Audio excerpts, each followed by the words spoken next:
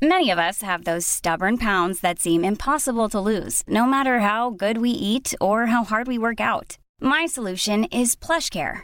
PlushCare is a leading telehealth provider with doctors who are there for you day and night to partner with you in your weight loss journey. They can prescribe FDA-approved weight loss medications like Wegovy and Zepbound for those who qualify.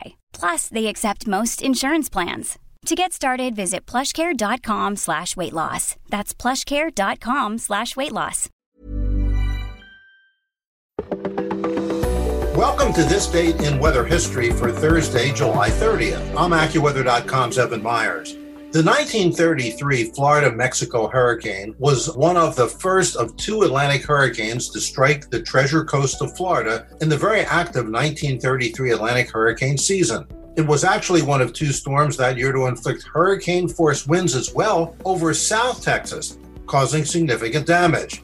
The fifth tropical cyclone of the year, it formed east of the Lesser Antilles on July 24th, rapidly strengthening as it moved west-northwest. As it passed over the islands, it attained hurricane status July 26th, producing heavy rains and killing at least 6 people.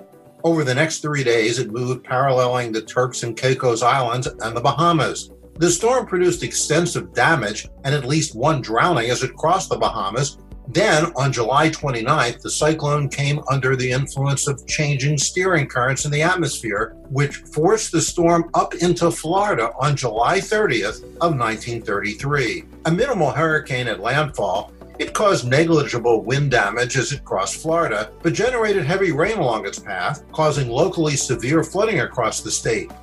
The storm then turned west, weakened to below hurricane status, and later exited the state, moving out over the Gulf of Mexico.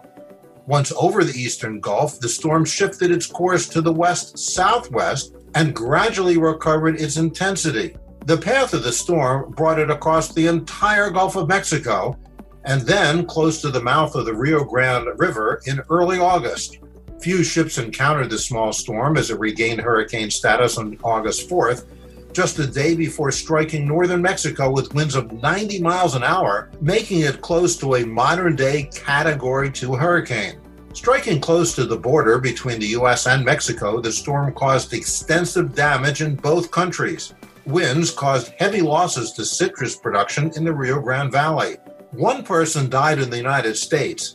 Heavy rains led to catastrophic flooding that claimed at least 31 more lives in northern Mexico. So the storm that struck Florida on July 30th took one of the most unusual paths for a hurricane in the last 100 years, crossing the state and then heading southwest to strike extreme southern Florida a week later. And that's what happened on July 30th. Be sure to tune in tomorrow for a brand new episode and find out what happened on this date in weather history.